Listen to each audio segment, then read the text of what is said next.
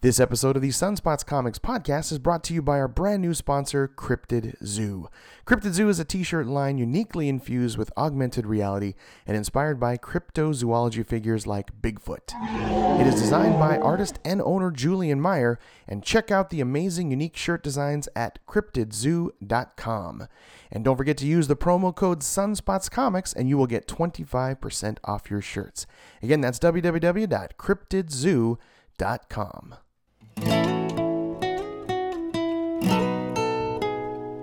you're looking for a place where your love is shared the same, for the stories where the hero saves the girl somehow, well, look no further, friends, the adventure never ends. We will save the world somehow. It's Sunspots Comics now.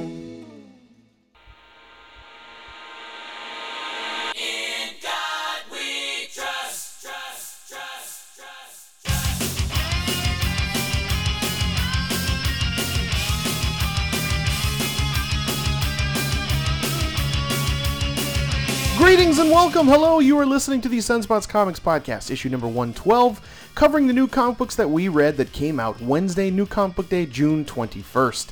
And this particular podcast is spoken straight from the mouth of Mel Bolgia.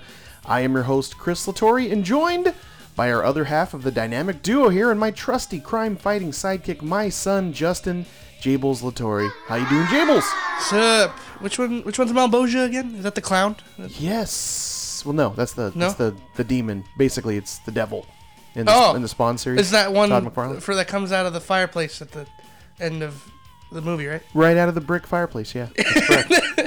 And Michael Jai White kicks his ass. That's right. Gotta love the Spawn. I know he's going to do a new movie. I can't wait. But thank you so much for joining us. Yes, you the listener, right here on the Sunspots Comics podcast, where we recommend to you an amazing list of fresh, new comic books to read every single week and never miss an issue of the Sunspots Comics podcast by just subscribing to it and following us on Instagram, Twitter, Facebook, and Xbox Live at Sunspots Comics.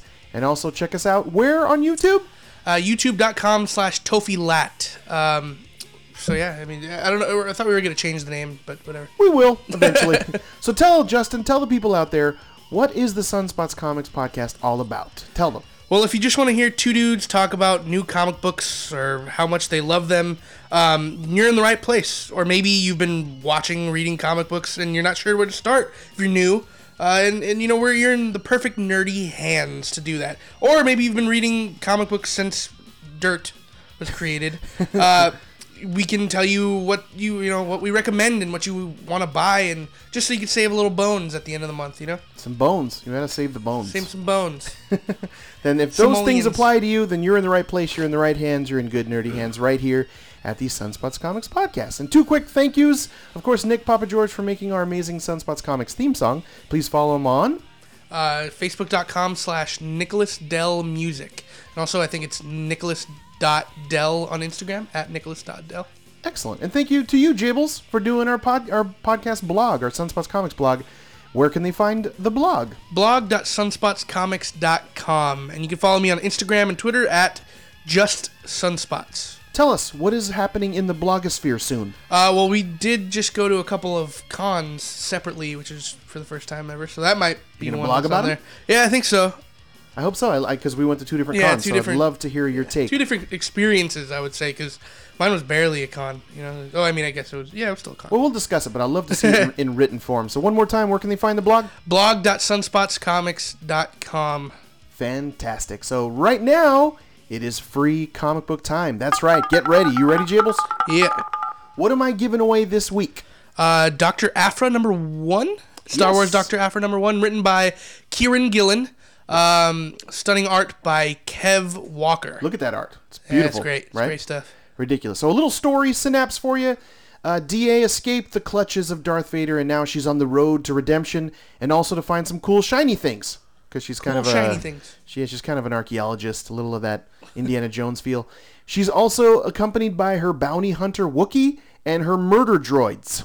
So it's a fun little ensemble of people. It's a good time. It's Dr. Aphra #1. This is free to you. All you got to do is grab this digital code, which Jables and myself are about to read to you.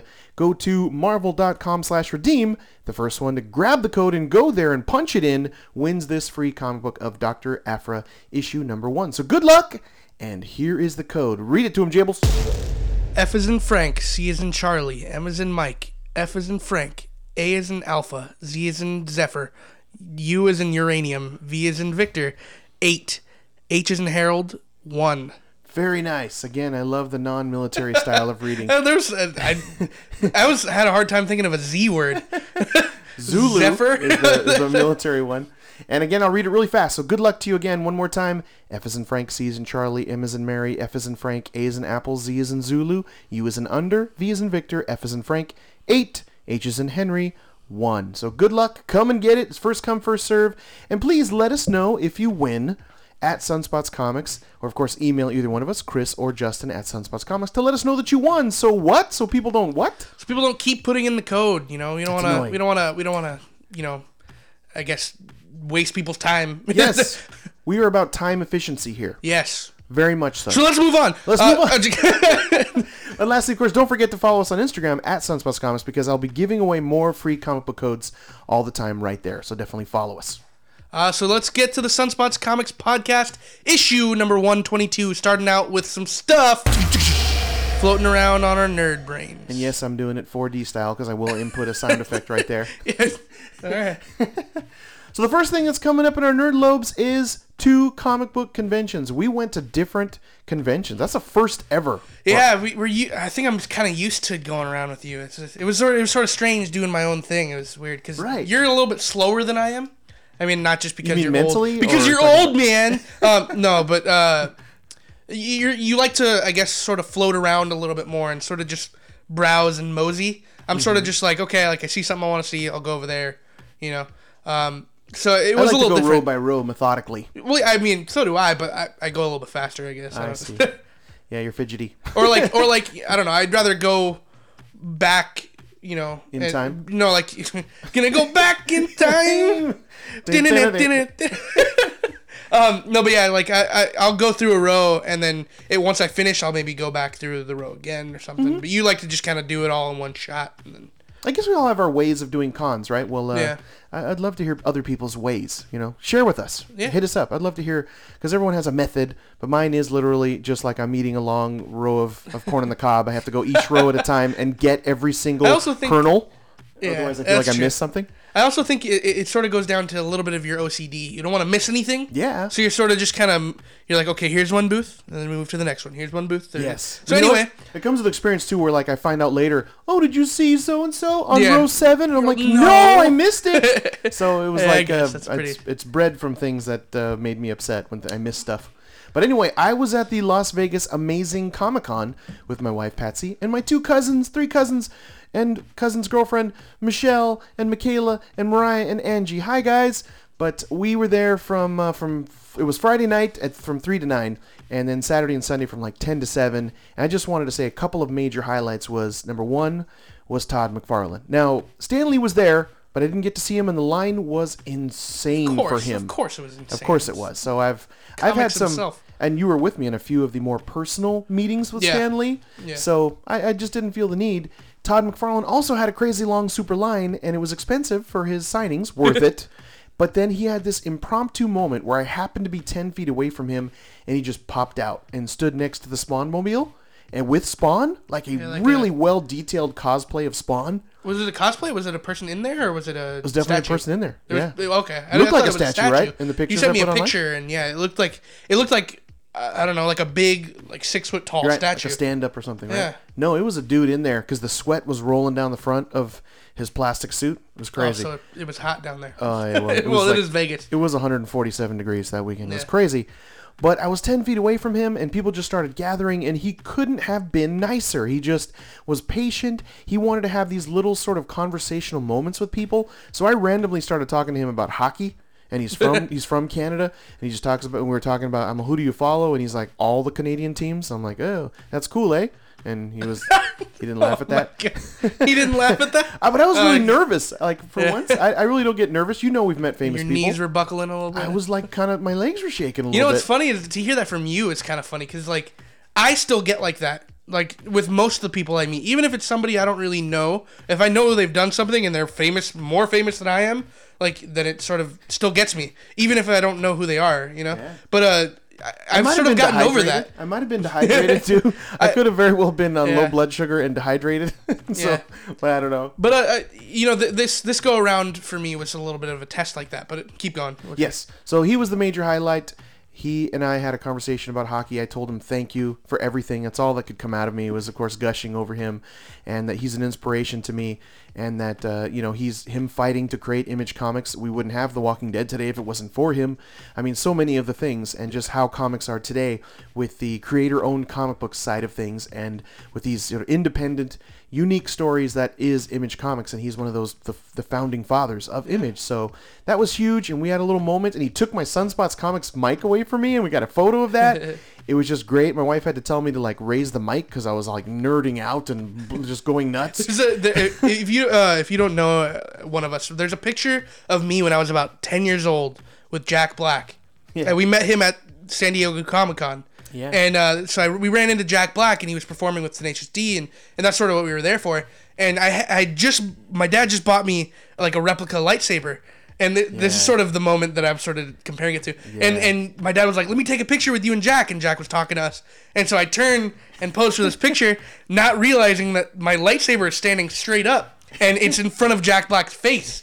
And he grabbed it and put it in front of his face and took a picture like that. So there's a picture of me and Jack Black with a big white, like, it looks like a PVC pipe. We didn't turn it on, and it was totally bright room. So.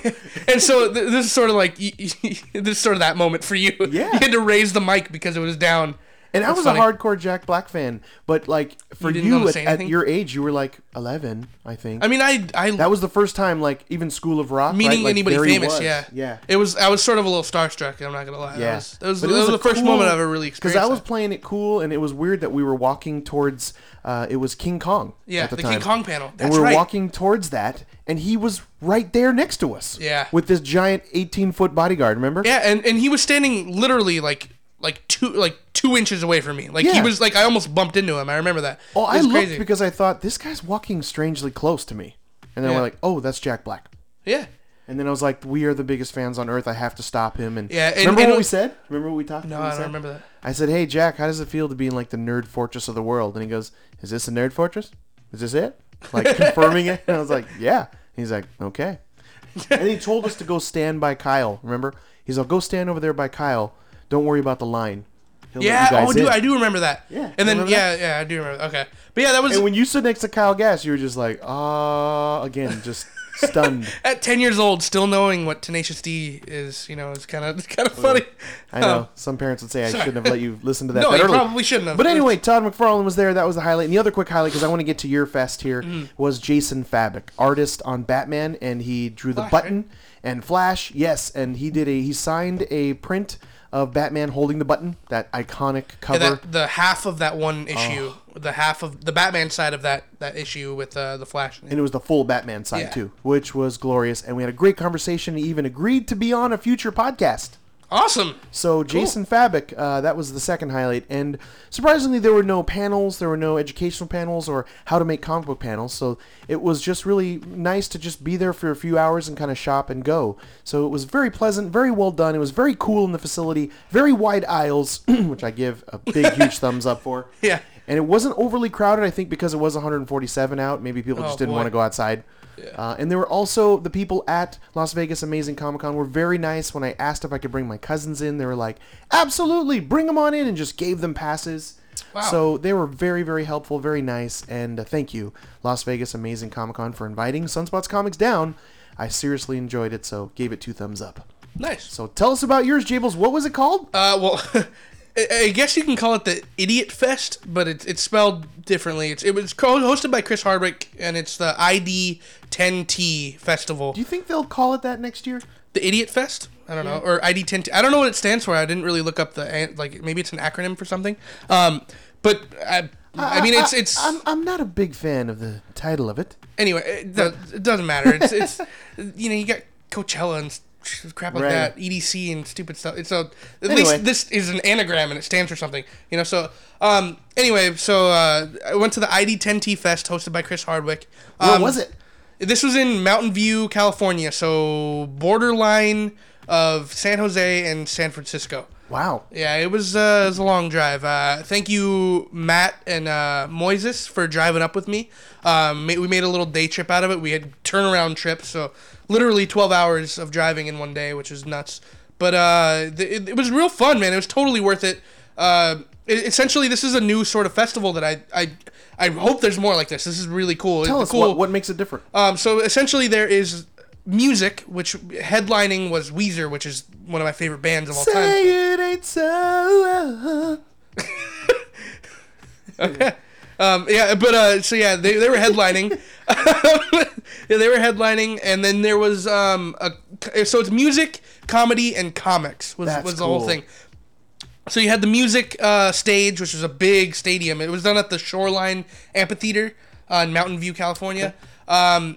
And so there's the music venue side, and then there was in the parking lot area, which is normally where their parking lot is. There was a big tent for the headlining panels, which was like they had Nerdist, they had Conman, the people from Conman talking from the show. Yeah, Mystery Science Theater 3000 talking. Wow. The magicians from Sci-Fi, like all that stuff. And so that was like there was the tent right there, and then. On the other side, there was the comedy tent, is where they were doing stand-up comedy, and they had comedians and stuff like that performing. I didn't get to see any, sadly, but, it's okay. And then to the right of that was the comic book vendor and comic book artist alley, which was where I spent a lot of my time. And that's where I call the meat and potatoes of the con. Yeah, and so... going on your format of what we're doing with this highlights, yes, tell us was the highlights. definitely absolutely Weezer. Weezer was insanely good. They put on such a good show.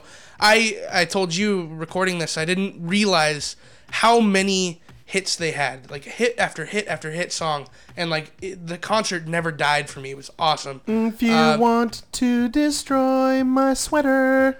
Oh, whoa, whoa. Anyway. Hold this thread as I walk away. Ooh, wee, ooh, I look just like Buddy Holly. Nice, so many hits. So the concert never died for me. Their set was just amazing. The fans around me were so nice. Cool. The venue was really nice. And then... you posted stuff about it. I did post some stuff on Instagram. There was a couple videos. OK Go was there, which I haven't heard in a really long time, but man, they surprised me at how amazing they were. And so other than that... You said you even went and grabbed some of their music after? Yes, I downloaded a bunch of their stuff. Yeah, it was great. And so besides the music, though, comic books was another highlight. There wasn't too big of a comic presence, which was okay with me because they had some really big names for me, at least. Donny Cates was there, the writer of God Country and what was it called? Baby Teeth? Yeah, Baby Teeth. Yep. Donny Cates. Yes, Donny Cates was there. And we had a pretty good conversation about God Country, and I told him how much I love the book and stuff. And he's a really cool dude. I bought a comic from him, had him sign it. And Gary Brown was there. Yeah. And he signed the because it was the #1 of Gary Baby Brown Teeth. does the art on Baby Teeth. Yeah, on Baby Teeth, and he signed it for me. He gave me a little sketch on the book too. It's awesome. You should post the pictures of those. You did? Yeah. Excellent. Even that black cover. Yes. Oh, excellent. So go find it where? Where can they see it? At Just Sunspots. Nice. And then the other highlight for me was meeting Phil Noto. Oh. Phil Noto is an amazing artist, and he gave me a sketch in my book too, and beautiful sketch. That's on Instagram too as well. It's just beautiful. Black Widow, his art on Black Widow, and you got a sketch of Black Widow's face, like a profile. That was amazing. It's like tattoo worthy. Yeah. And not just the sketch was the high. Meeting him was really cool. Meeting everybody who I don't know personally, but I know. I feel like there's just this connection between them with the stuff I read, So it was very interesting and very fun to meet all you guys, and thank you guys for having such a great presence and being real nice, and it was fun. I had a real good time. There are nerd-lebrities. Yeah, nerd-lebrities. Yeah, it's, I mean, that's we get starstruck. We love seeing them and talking to them. These are real people. We've read their art, their work, their things they have their blood, sweat, and tears into, and we enjoy it. And then it's like there they are. Yeah, and then it was a little emotional for me too, because God Country literally just ended this week. And so I met the writer was there, and I was like, dude, That's cool. I told him my thoughts on it and just like thank you, and I told him like how Donny Cates, man, check out his stuff if you haven't. But too bad Jeff Shaw wasn't there. yeah, You would that have would lost have your been. mind. I would right? have. Oh my god, I would have totally like bugged the crap out of him for a sketch. But it was a great festival, great con. I would say that this has been one of my favorite convention experiences, only because there were so many other things going on. Yeah, it's that unique. I had. There was no lull in the time, Nice. Even when we were sort of just chilling and resting, there was a panel that I could listen to and I could watch from where we were sitting down. It was awesome. It was all Nice. outside. Great. It wasn't hot. It was like 72 degrees outside. I was literally 147 in Vegas. Yeah, so and that's nice. Ran into Julian too. Julian was there from our sponsor. Yeah, from Cryptid Cryptid Zoo. Zoo. Yeah, Hey, Julian. And talked What to did he him for say? a little bit. He was basically just, I asked him like, oh, like where are you from? And he's like, oh, I live up here actually. And so like Nice. we were talking about cons and we were talking about some new stuff he's putting out, and I gave him some cards and stuff. And yeah, it was Nice. He's a cool Did he dude, mention man. he was gonna maybe change the discount on the shirts with our code I potentially? did not hear that. No. All right, well, that's just a sneak peek that it may be coming very soon. That the Sunspots Comics, the word Sunspots Comics on his website currently now gives you 25% off, but we're gonna maybe increase that. So stay tuned for that. Yeah, but CryptidZoo.com. met him there. It was probably one of my favorite convention experiences of my life so far. It was just cool. so much fun. Loved it. I would go back next year. I'm very glad to hear that. Very glad to hear that. And me too with amazing Las Vegas Amazing Comic Con. I just hope they're not at the same time. I would say, Dad, just from hearing, Yes, son? if they're both going on at the same time again, go to Idiot Fest. Man. We'll 'Cause it was- switch. You go to Vegas. No, I want to go back to ID10. No, sorry. No, you can't. You go to Vegas. I'm Nope. going back to. I've already taken your name off the list. They No. said you're banned It from the doesn't building. work like that. It does. Yeah, I called the guy. Serious. I'm just kidding. I'll fight you. You fight me. I fight dirty. I need to be careful. All right, so that's cool though. That's our cons experience. So both big thumbs up for Las Vegas Amazing Comic Con and ID10T. So very cool, and check out our social medias to see pictures and stuff. I did mine on Facebook and Instagram. Yeah, So I posted mine just on Instagram. So. very, very cool. So moving on to another nugget of nerd in our nerd lobes is this week's comic book, movie, and TV news. Kind of a light week, but you got a couple things. What do you got, I Jables? got two things. So one sort of a downer, but sort of an upper. Downer? Phil Lord and Chris Miller, who were the directors of the Lego Movie and the Lego Movie. They were hired on as as the directors of Han Solo, but they actually, for the Han Solo spinoff, they were actually fired. The hammer Mjolnir brought down upon them? Well, this is Star Wars, so the lightsaber of Darth Vader chopped off their But, career's head. Or so. I don't know. Anyway, they own Disney, whatever. Marvel, I guess, Marvel, yeah. Disney. But Anyway, so the Phil Lord and Chris Miller were fired from it, but the flip side. they're like almost done with shooting too, which I thought was Holy crazy. moly. They're like 75% done with the movie, Whoa. which is insane.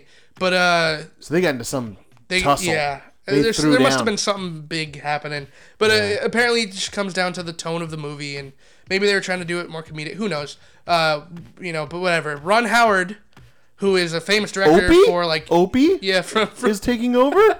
that's Happy Days, right? Well, he was Opie on... Opie and man, I can't remember. Not Addams Family, but it's Griffin. Yeah. Oh yeah. Andy Griffith Show. Andy Griffith Show. Right. Andy Griffin. But yeah. So he's hired on Ron Howard. From Da Vinci Code and What else? he's done a lot. man. Cocoon Yeah, Cocoon. and a ton of other things. Anyway, Yeah. we all know Ron Ron Howard. Howard, so- yeah. I mean, the He's last been- one was on Moby Dick story. Did you see that? Yeah. That didn't do so good, right? No, it didn't. With Chris Hemsworth. I forget Right. the name of it. Thor. But yeah, anyway. so he's been hired on as director and the finisher, He doesn't the have closer. Yeah, he's sort of in the same situation that Joss Whedon is in with Zack Snyder, where he has most of the movie already done. Yeah. and What he's is he? stepping in. What is he gonna? Is he gonna redo the whole movie? Who knows? But it's sort of it's sort of a downer because, we don't want a movie like this to have problems because Han Solo is a precious character to us nerds. Sure is. But Ron Howard is an amazing director, so I mean, I'm not nervous by this. Yeah, like they're in good hands. They're in good hands, but at the same time, it is like a little bit worrisome. Right. Who knows what happened and whatever. I'm just still excited for the movie. Not a lot of people were asking for this movie. Sure. When it came around. in Yeah, the we're pipe, like, so. okay. Yeah. Right? Most of us were like, sure. Yeah, and I'll watch it. I'm definitely Of course. it's Star Wars. Come We're gonna on. watch it. But so yeah, I mean, it's sort of a downer story, but Do you whatever. think they'll have this Han shooting first kind of Han, or this Han like not shooting first? Well, kind of Han? if it's directed by Phil Lord and Chris Miller, I would say that Han didn't shoot first. And then he'd laugh about it. Yeah. Anyway, next story I had was that Carnage has been. I think he's been confirmed as the main villain for Venom. Carnage, Which is awesome. Cletus Cassidy is man. psychopath with a symbiote. If you ever want a good Carnage story, just go read like the original series, the Maximum Carnage. That's one I've reread. I've pulled up. That's one of those bedtime stories I gave to you as a kid. I was like, Yeah, here's oh the story my of gosh. Carnage. Yeah. Oh man. And Venom. I remember telling you those stories as a, I mean, it could have been worse. I could have been reading you like Stephen King stories or something. guess, At least I yeah. was reading you comic book stuff. And I would lighten it up. I would say when I told you these bedtime stories of Carnage or Venom, but that's exciting to me. He's the main villain in the Venom series, in the Venom movie. Yeah. The only thing that worries me is like, how do you have this without Spider-Man? Okay. That- And that- how CG is it going to be? That's a lot of probably liquid stuff happening. quite a bit of CG. Feeling a But lot I of mean, CG. hopefully they do some very awesome, practical effects. I would hope so. Any actor named yet or no? Too No, early. just Tom Hardy as Venom. Wow, so he's going to be fighting Carnage. That's great. I mean, who fantasy casting for Cletus Cassidy Carnage? Who would you Oh, okay. We want a ginger. We want a skinny ginger. maybe Give me an actor that's a skinny ginger. maybe the guy who played Rorschach from Watchmen? You know who immediately came into my mind was the kid in Game of Thrones that everybody hated. That he,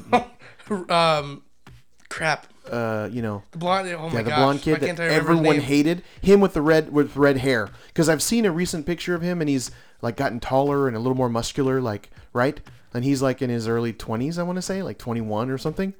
And come on, you're looking it up right now. Yeah, I'm looking it up. Keep talking. But man, everyone hated him. And spoiler alert, when he was killed, Joffrey. The King actor's name Joffrey. is Jack Gleason. Jack Gleason. There you go. There's my nerd cast. I think of I who would should play. cast somebody who I know could play like a crazy person.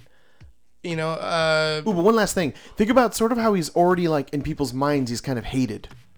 Oh, yeah, I guess that so. brings that with it. Yeah, I guess so. Maybe that's a good point. But who you got? I would think maybe play somebody who can play a psychopath. Yes. Somebody who can play that off kilter type of person. And I was thinking the guy who plays Dexter.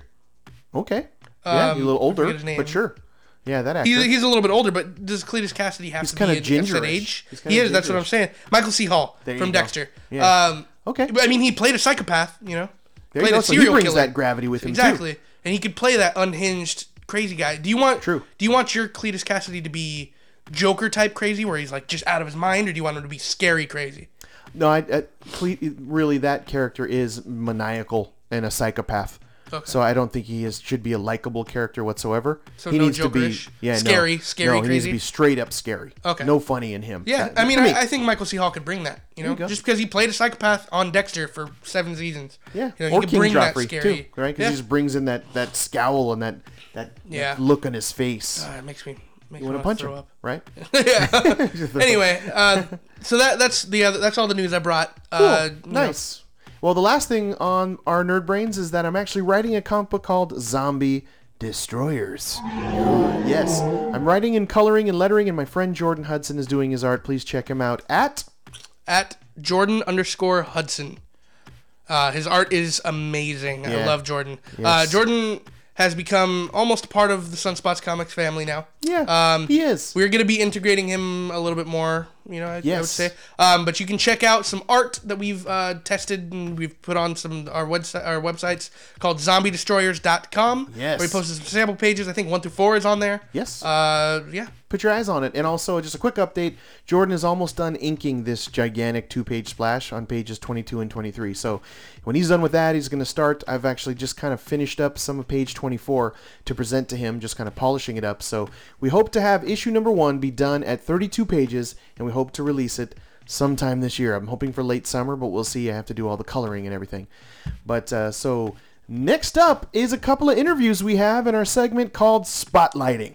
Yes, we have 2 quick interviews of 2 guys that I met at the amazing Las Vegas Comic-Con. One is our good friend returning on the show, Michael R. Martin of the comic book Blood and Dust. He actually gives us a little nugget of breaking news about his comic book Blood and Dust, so tune in for that. It's only a few minutes. And also Joe Bradford. He's the writer of his self-published title from his own publishing house, Tiki God Press. 2 titles, one called Angeli Arbitrium and Ellie Moonbeard, which Ellie Moonbeard, when he pitched me, I was so in right from the get-go. It's about a father and a daughter on this sci-fi road trip. Like, what more do you need, Jables? Mm-hmm. How many of those right now are we reading? There's a few of them, right, that come into my mind. So I'm a sucker for them. But yeah, there's 2 or 3 of them. So here they go. They're really short, but here's the 2 interviews, again, from Michael R. Martin and Joe Bradford. Check it out. Well, I found a buddy of mine. I'm so excited. It's Michael R. Martin, the creator of the Action Lab Danger Zone Blood Dust title. How's it going, Michael? Good, man. Good. How you doing?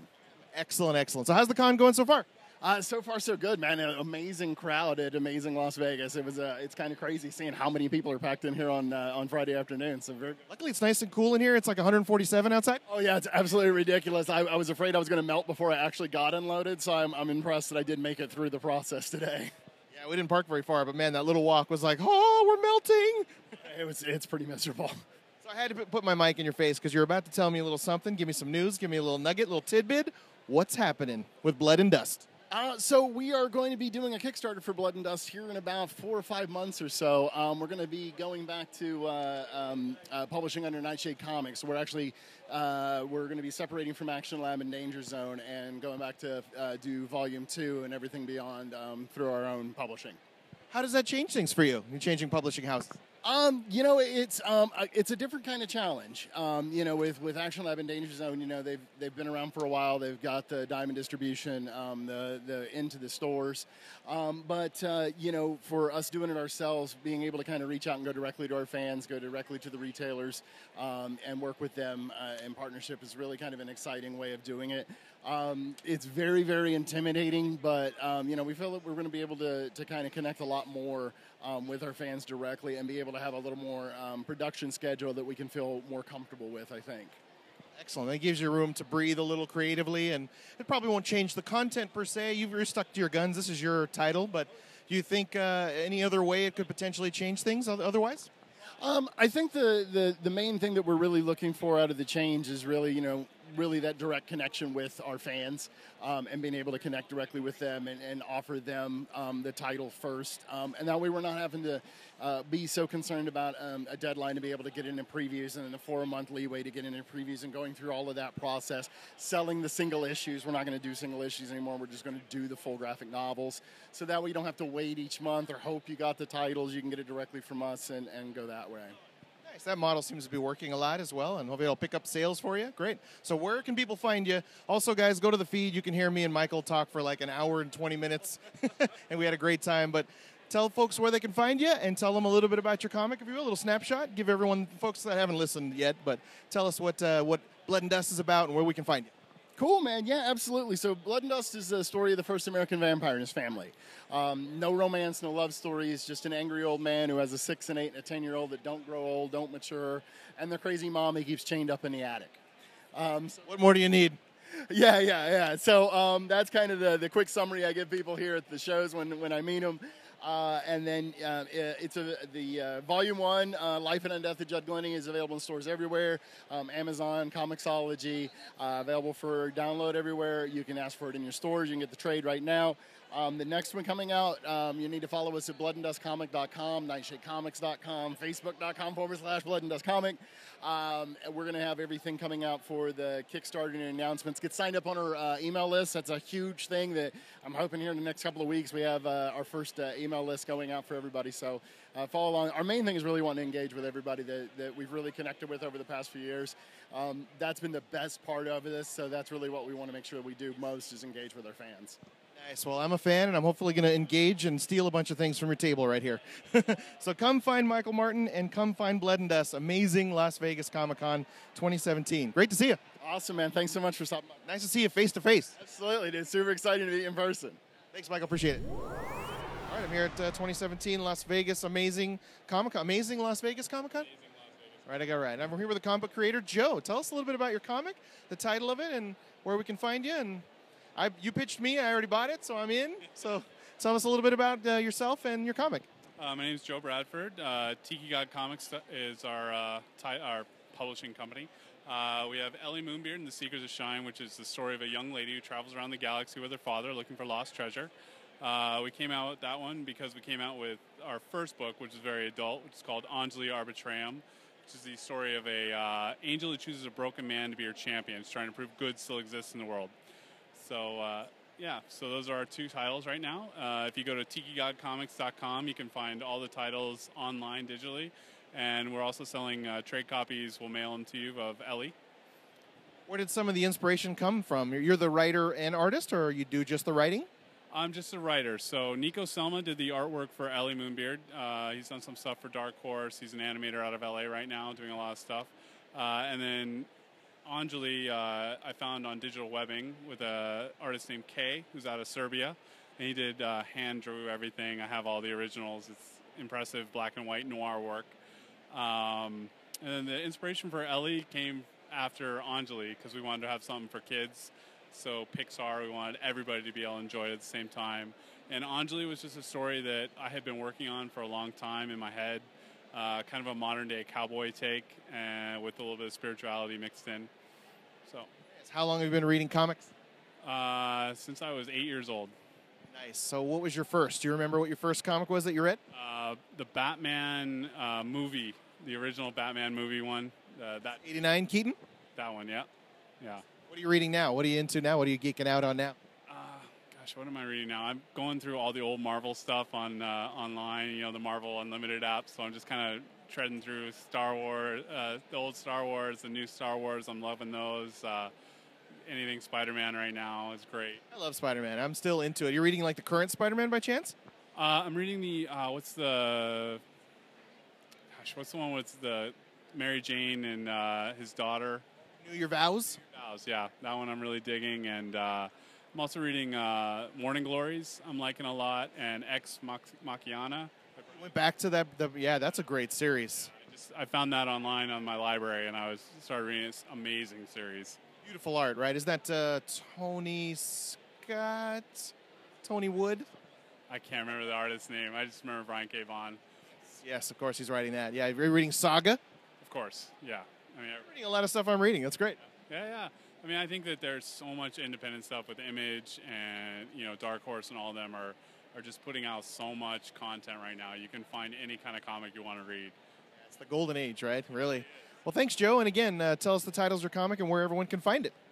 Ellie Moonbeard and the Seekers of Shine, or Anjali Arbitram, tikigodcomics.com. Great, Joe. Appreciate your time. Thank you. Appreciate it. I'm going to read both of these. I can't wait to read them. Thanks.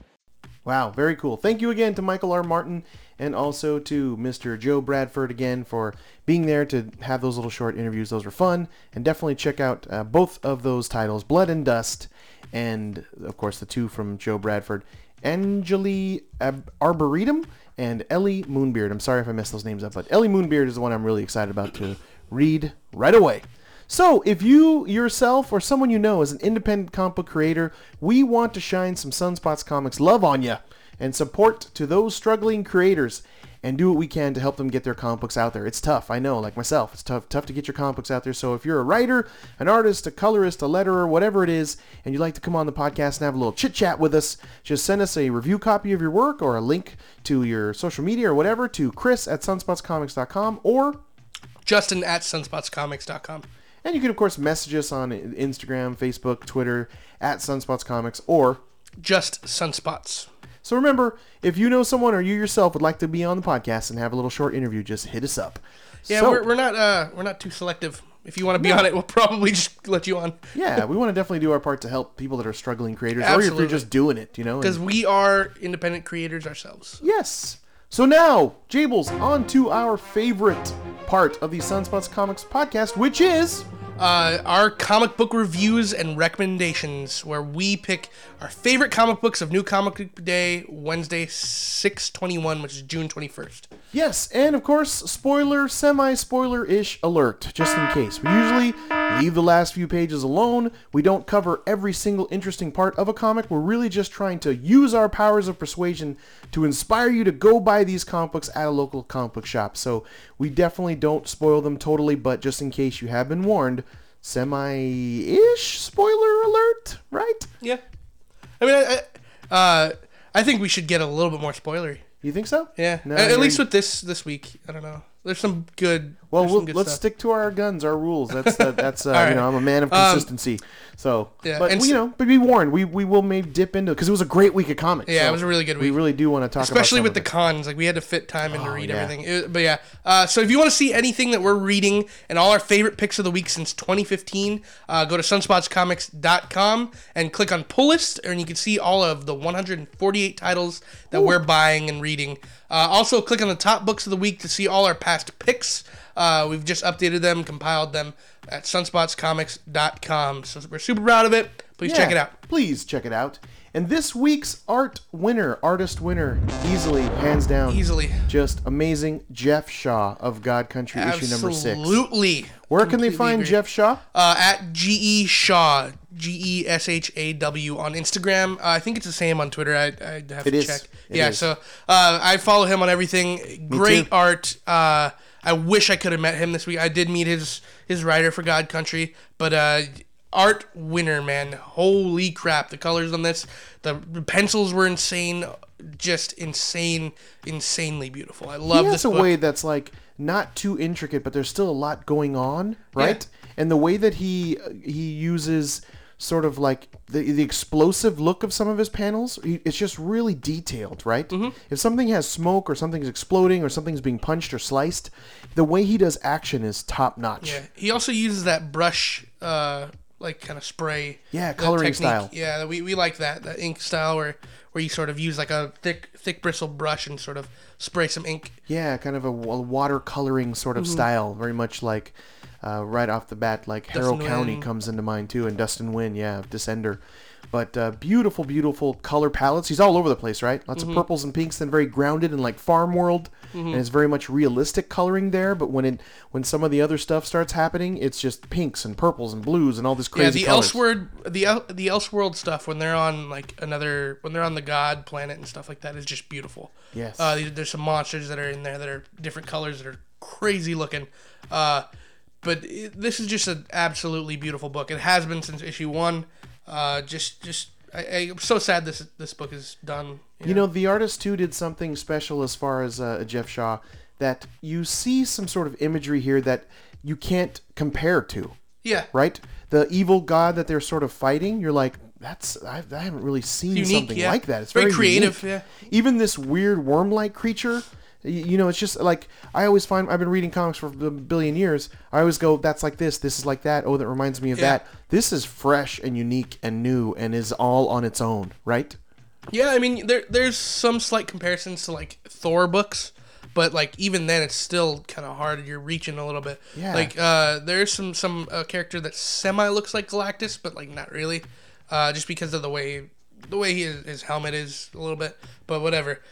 Still absolutely beautiful. Can't describe this as intricately enough without spoiling any of the book. So Yes. just He reminds me go of check Sean this out. Murphy. Go look at Sean Murphy's art. That's what Jeff Shaw reminds me of in that vein. Just a very hyper detailed, very unique, and it has his Jeff Shaw style, right? Like we see this, we'll know it's Jeff Shaw no matter what he draws. He has his own unique take on things. I guess you could also announce that he's the cover winner. Yes, he is also the cover winner. Jeff Shaw again, God Country number 6. Cover is amazing. This is like my wallpaper on like my computer now. Very nice. Love it. Absolutely love it. I hold something like that in high standard when it makes it to devices Yeah, or your or like backgrounds when or you want to wallpapers. wear it around or when you want to show it off. Like it's This beautiful. is like this tower in this crazy starlit backdrop. If you notice, it sort of looks like a sword hilt.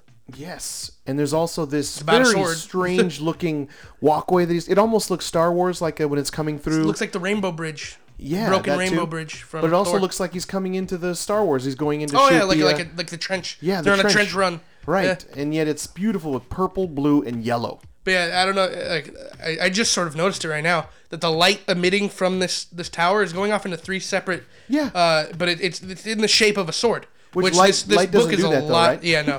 This like, shape. awesome. This shape. This whole story is about a sword and how it affects the life of this family. So to throw in a little metaphor like that with some art, like how much the sword meant to this book, Gorgeous. Beautiful. Yeah.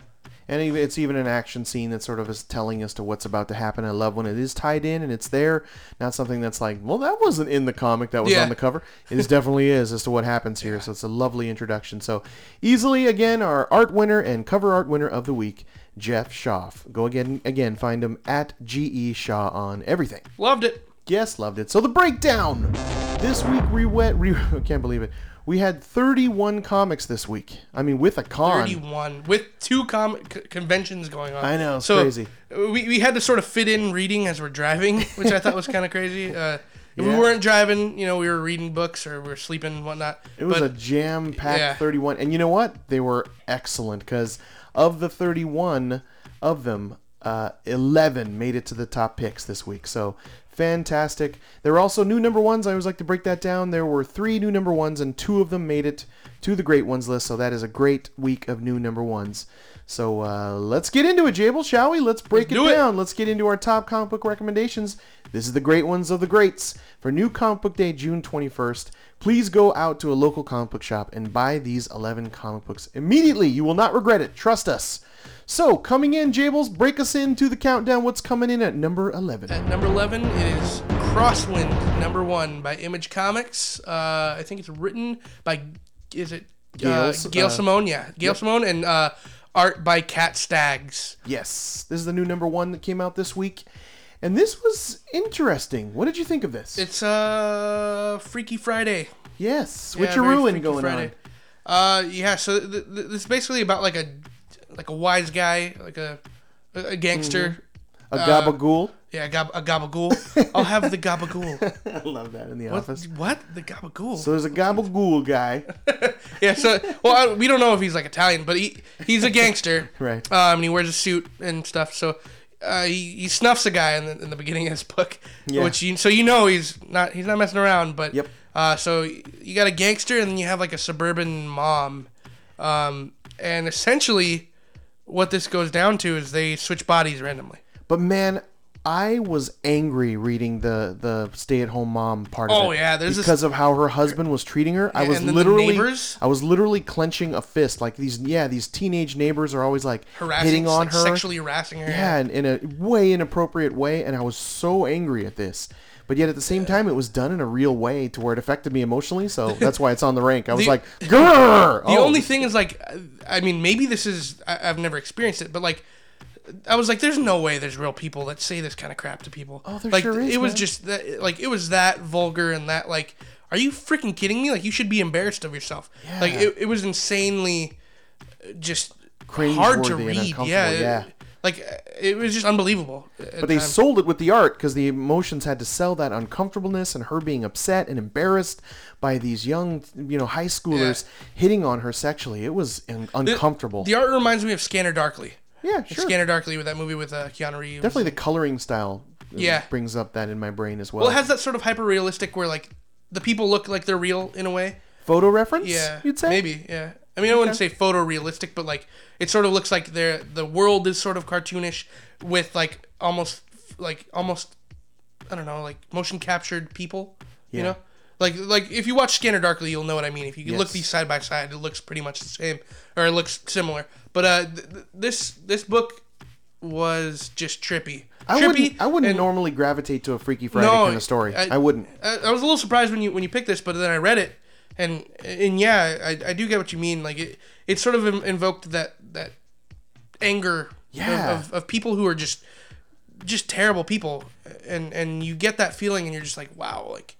And now, how is she going to handle being in the body of a gabagool? Yeah, and she did not get put in a very good situation. And I cannot wait for the gabagool to be in the housewife. Kick the crap out of those neighbors. Right. Yeah. And of course, it was kind of realistic in that, like, when he first realized he's in her body, he sort of feels himself up. Yeah, he grabs her boob. And he's like, he's like, what the? It was like not a, he did it in a realistic way, right? And it's like, oh, okay, this really legit, like, happened. Yeah.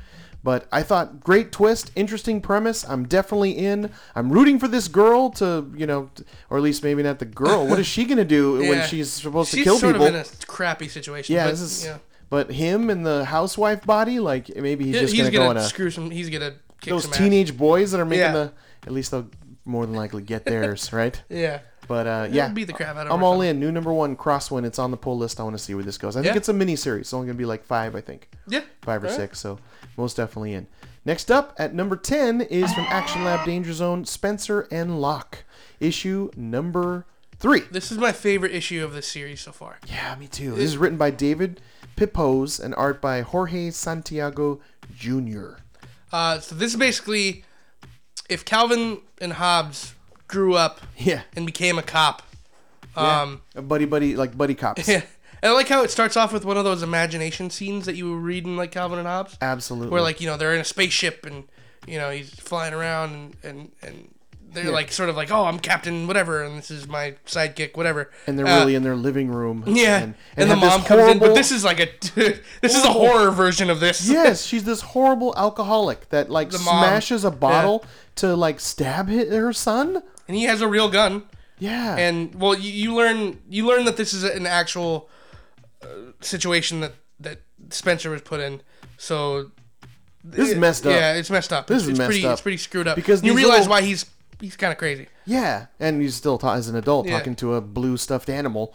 But it is a direct ripoff of Calvin and Hobbes, but I don't care. Yeah, they're doing a good job with it. They're I doing mean, a great job on it. it's legal.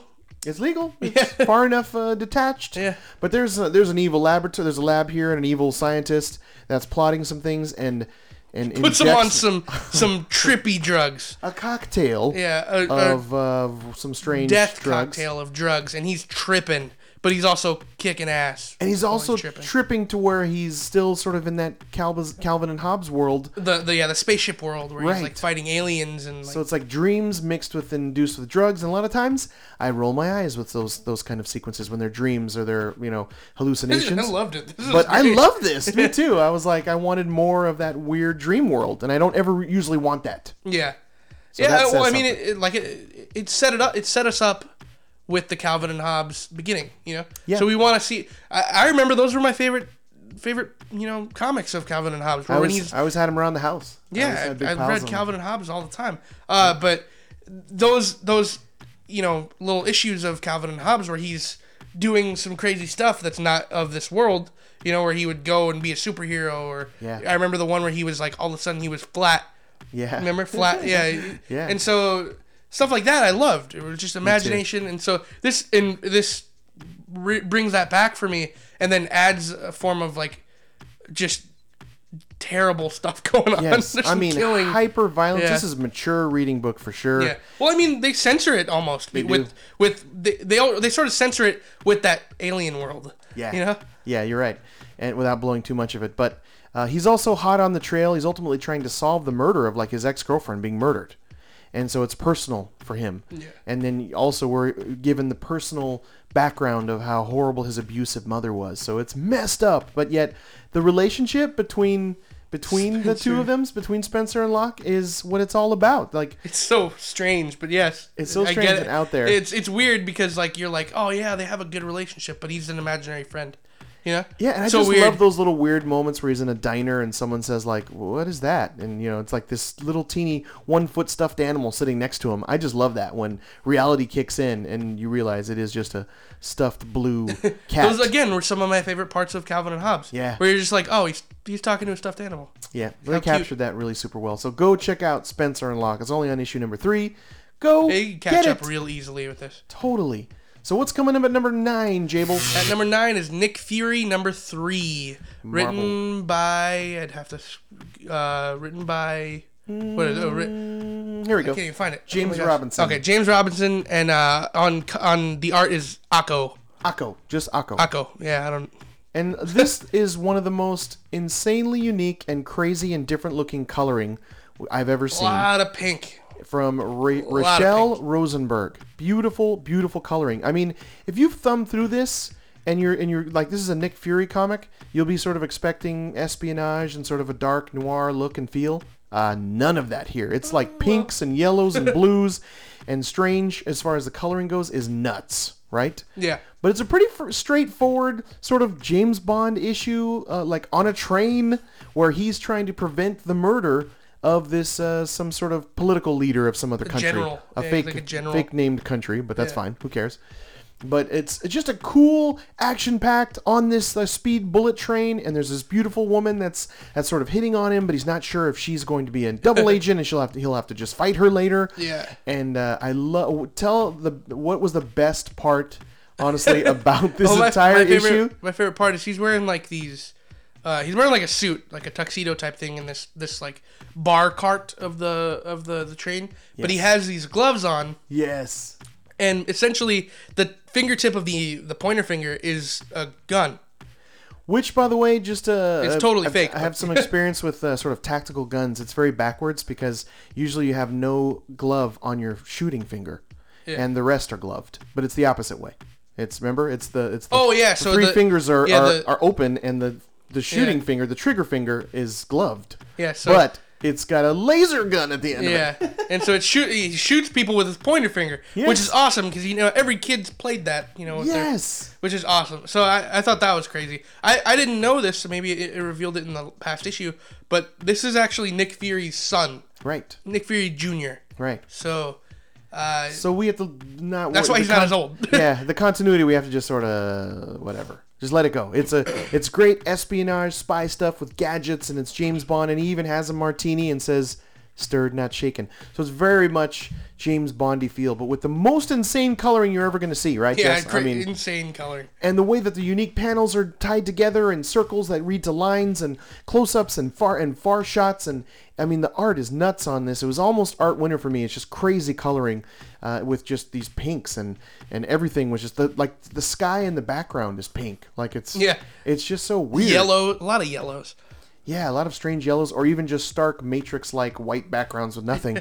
Like it's just all over the place with this coloring. Like these mountains of green and yellow, and it's neon. It's not a. There's no dark spots in this. Yeah. It's just hyper bright and shining and in your face and beautiful. It's almost eye tiresome, right? It's just so bright, a little bit, yeah, and so colorful, but so unique and so amazing. So hats off to. If there was a colorist winner of the week, you would Rochelle Rosenberg. You'd win it hands down easily. But beautiful fun and action-packed Nick Fury. Go check it out. So what's coming in at number 8, Jables? At number 8 is my all-time favorite comic book, Invincible, number 137, written by Robert Kirkman and art by Ryan Ottley. Yes, beautiful art from Ryan Ottley. I love this book so much, man.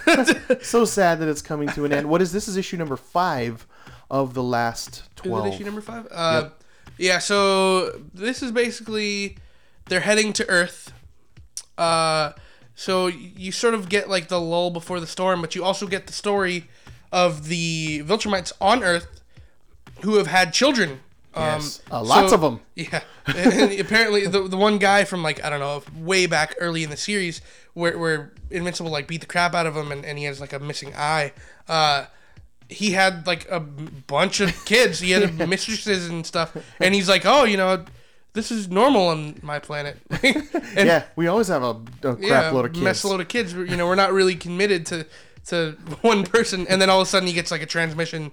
And he's like, oh, I gotta go. And didn't it seem like, because they all sort of did this, every Viltrumite that got the call like at the perfect time. Yes. And that they didn't seem to have anything in their ear. Yeah. Like they were lying, Like, yeah, where do you think you're like going? That. You're like, yeah, what's going on? But it was Nolan, Invincible's dad, Mark's dad, calling all these Viltrumites to go and help with the coming invasion of the actual Viltrumite army. And to my surprise, because with all the crap that's gone down with the Viltrumites, like I thought they were going to turn him down, but they didn't. No, they actually unanimously. they said, of course, we'll help. So even the woman that actually Mark? basically, she sort of wanted it. I don't know. There's like no, confusing... he didn't. He considers it a rape. Yeah, true. He does consider it, but if you remember those panels, there was a couple panels where he didn't seem to push her away. Go back and look at it carefully. But anyway, she's there. It still emotionally affects him. Yeah, it still emotionally affects him. And she's moved on and is apparently a much better person. She has and a husband. fell in love with a guy and has a husband. Yeah. And so she got the fake ear call too as well, and at the perfect time. I gotta go. Yeah, and then there is a point too in this book where Mark tells his dad about what happened with I forget her name. Alyssa. Right the one who raped Mark. And he figures it out. Yeah, His and dad figures it out. and he's like, I'm gonna kill her, and he's like, no, it's okay, Anissa. Yeah, and so basically, But he does say, like, that's kind of the Viltrumite way. Yeah. Like, it's within their right to Yeah. conceive a child. the if more we they're learn strong. about this planet, the more like, man, these people are They're terrible. monsters. But I Yeah. love that. That's one of the key moments for me is the dad and son conversation. Right? Oh, I loved that. It was It's great. just- You sort of get now, because a lot of interaction between these two characters was back when he was a teenager Mm-hmm. and stuff. So now, like, to have a full-grown adult Mark talking to his dad, you know, it's they sort of level with each other now, and like they understand what they've gone through and stuff, and it's great. It's great. The relationships is where this I guess gets me. Yeah, Everybody's it's the father-son so stuff. connected. Speaking of which, at the ID10T, I actually found 2 pins, the Invincible and Adam Eve pins at the Skybound tent, and I bought them. They were Beautiful, semi-expensive, beautiful but they were Worth it. Absolutely worth it. They're hard to find, so it's like great get. But did you early on to this feel like having Thrag, the bad guy, Mm-hmm. anywhere close to Earth was a bad idea? Oh yeah, absolutely. And the dad sort of But at the same time- references that. He's like, look, you're impulsive, you made your decision, and maybe that wasn't the best thing. And even Mark was like, that's kind of what I do, Dad. That's I'm sort of winging it. He's been winging it his whole life. But I get what you're saying, but at the same time, I'm like, well, there's so many heroes on Earth in this universe, and the robot is there, and he's got all these crazy robots that emit this sound that is their weakness. I don't think they're gonna fail. And we know Viltrumite blood and human blood equals Mark, and Mark is like stronger. He's not stronger true than Viltrumite. most of these people. Right. Yeah, he's stronger than most of the like bug Viltrumite hybrids.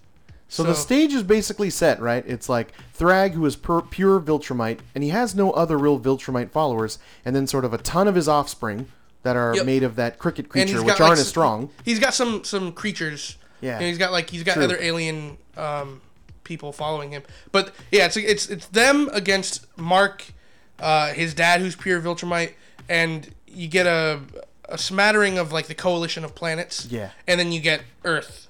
Right. Which is an amazing amount of superheroes And there robot- are other heroes in the Invincible world too. Yeah. Remember? Well, you So got we you could got Savage see- Dragon, and you got I hope Brit they and- mix them all in, right? Yeah, I'm sure they will. But at the same time, there is something at the end that I don't want to spoil. Yeah. That you were kind of like, well, maybe this plan wasn't.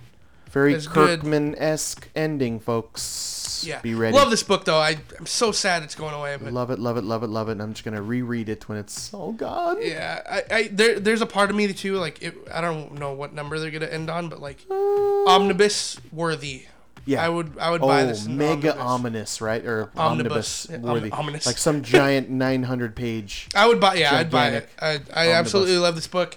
It's gonna go down as probably one of my favorite comic books of all time. I hope they do it in master collection size, like 11 by 17 pages. Can you imagine? Yeah, that'd be awesome. That's how big that freaking book would be. Holy moly! But yeah, love Invincible. So next up at number 7 is Aliens Defiance, issue number 12 from Dark Horse Comics. This is written by Brian Wood and art from beautiful artist Eduardo Francisco. Colors by Dan Jackson.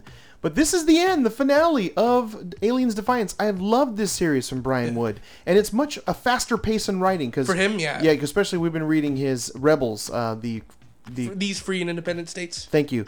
And a much slower pace, right? Much longer Yeah. game there. This was like fast, sci-fi, intense, aliens, great art, unique looking. Is there any other way with aliens? Like, No. You just sort of you got to throw everybody in there and then face and huggers. chests bursting. Yeah. There was some of that. Even when you know, you're like, oh, I've seen that like 25 times.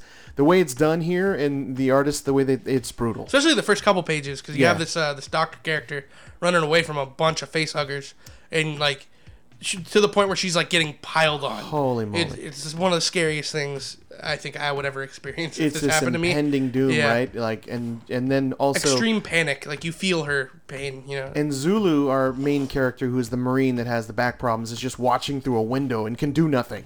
Mm-hmm. Like, just powerless to watch her friend, this doctor, just being pummeled by face huggers. I mean, it's just gruesome.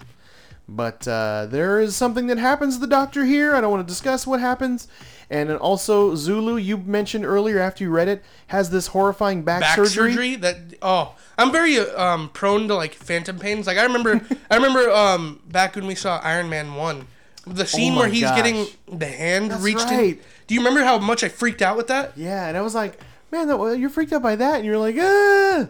Like it wasn't like it was disgusting. Like I was like, oh my gosh, I was like rubbing my chest. It was the gaping hole that Yeah. bothered you. It was just this hole, right? You Yeah. could like reach in there. It grossed you out. It like I wouldn't say like it grossed me out because like I could watch blood and guts all day. Like I don't really have a problem with that. But like because like I for some reason just imagined that being my chest, and I was just like, oh my god, like imagine how that would feel, like having a hole in your chest, like just a hole. Yeah. So yeah. Well, we But got some of that with Zulu's with his surgery back. here. It's just back opened her whole back spine. and You can butterflied see your it out. spine. It's gross. It was gross, and a testament to the art. Beautiful, amazing art. But the corporation, the conglomerate here, ultimately the bad I mean, guy. what do you expect, man? Weyland Yutani's been a crappy company since And the they beginning. really show their true colors in this, showing how evil they really are. And I really like that because I was mad. I was like, Yeah. they are the worst corporation in the world. They're doing such horrible things. I mean, is it still a surprise to you? Because like, there's been 7 movies and like, I know, but they did. they're still a shitty company. Particularly one way they did something in this was Yeah. particularly horrifying. But oh man, there is some action sequences in this too, of sort of flashbacking of Zulu fighting aliens, which is As their great. inner marine stuff. Yeah. Yes, and this definitely is sort of, in a way, the aftermath. Like it's sort of ended in issue 11, and this is just sort of the Yeah, this is the aftermath of what resolution. happens. This is Yeah. the come down from the climax, and this is Right. very much like not too much is happening, but at the same Right. time, it is our sort of like our sort of exhale of, Yes. of all this crap that's gone down. Because it was such a high-paced, fast. I mean, this is a reread for me. I kind of want to go back and read these. To be honest, I feel they might have been able to end it last issue. yeah, 11. Because like I said, last this issue is was the- good. I mean, they could have ended it like boom, it was done. Yeah. You know, and that would have given us like the oh crap moment, and like it would have we would have wanted more. With this, they sort of solved everything for us. Yeah, Brian Wood is like a completist. When he ends something too, he really kind of all the loose ends he usually ties up. This happens here. It's a great prologue. So go and read all of Aliens Defiance. This is the finale, issue number 12. It was absolutely phenomenal. Great work. And again, written by Brian Wood from Dark Horse Comics. So definitely check it out. What's coming in at number 6, Jables? At number 6 is I Hate Fairyland number 13. Image Comics. Written and drawn by Scotty Young. Correct. This is... You got it right. This is sort of the story. What's the bug's name? I forget his name right now. Oh gosh, but he's like the The guide. He's like Jiminy Cricket. And This he's- is basically his issue. in his school, the university, FU. like Fairyland FU. University.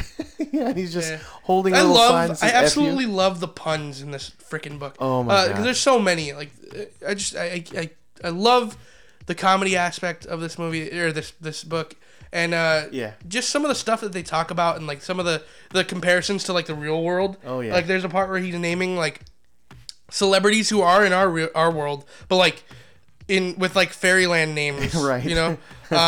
I can't remember. I'd have to flip to the page, but there's some funny stuff. So this is basically him. He dozes off. Yeah. He dozes off. I think his name's Larry. Yeah, Larry. Yeah.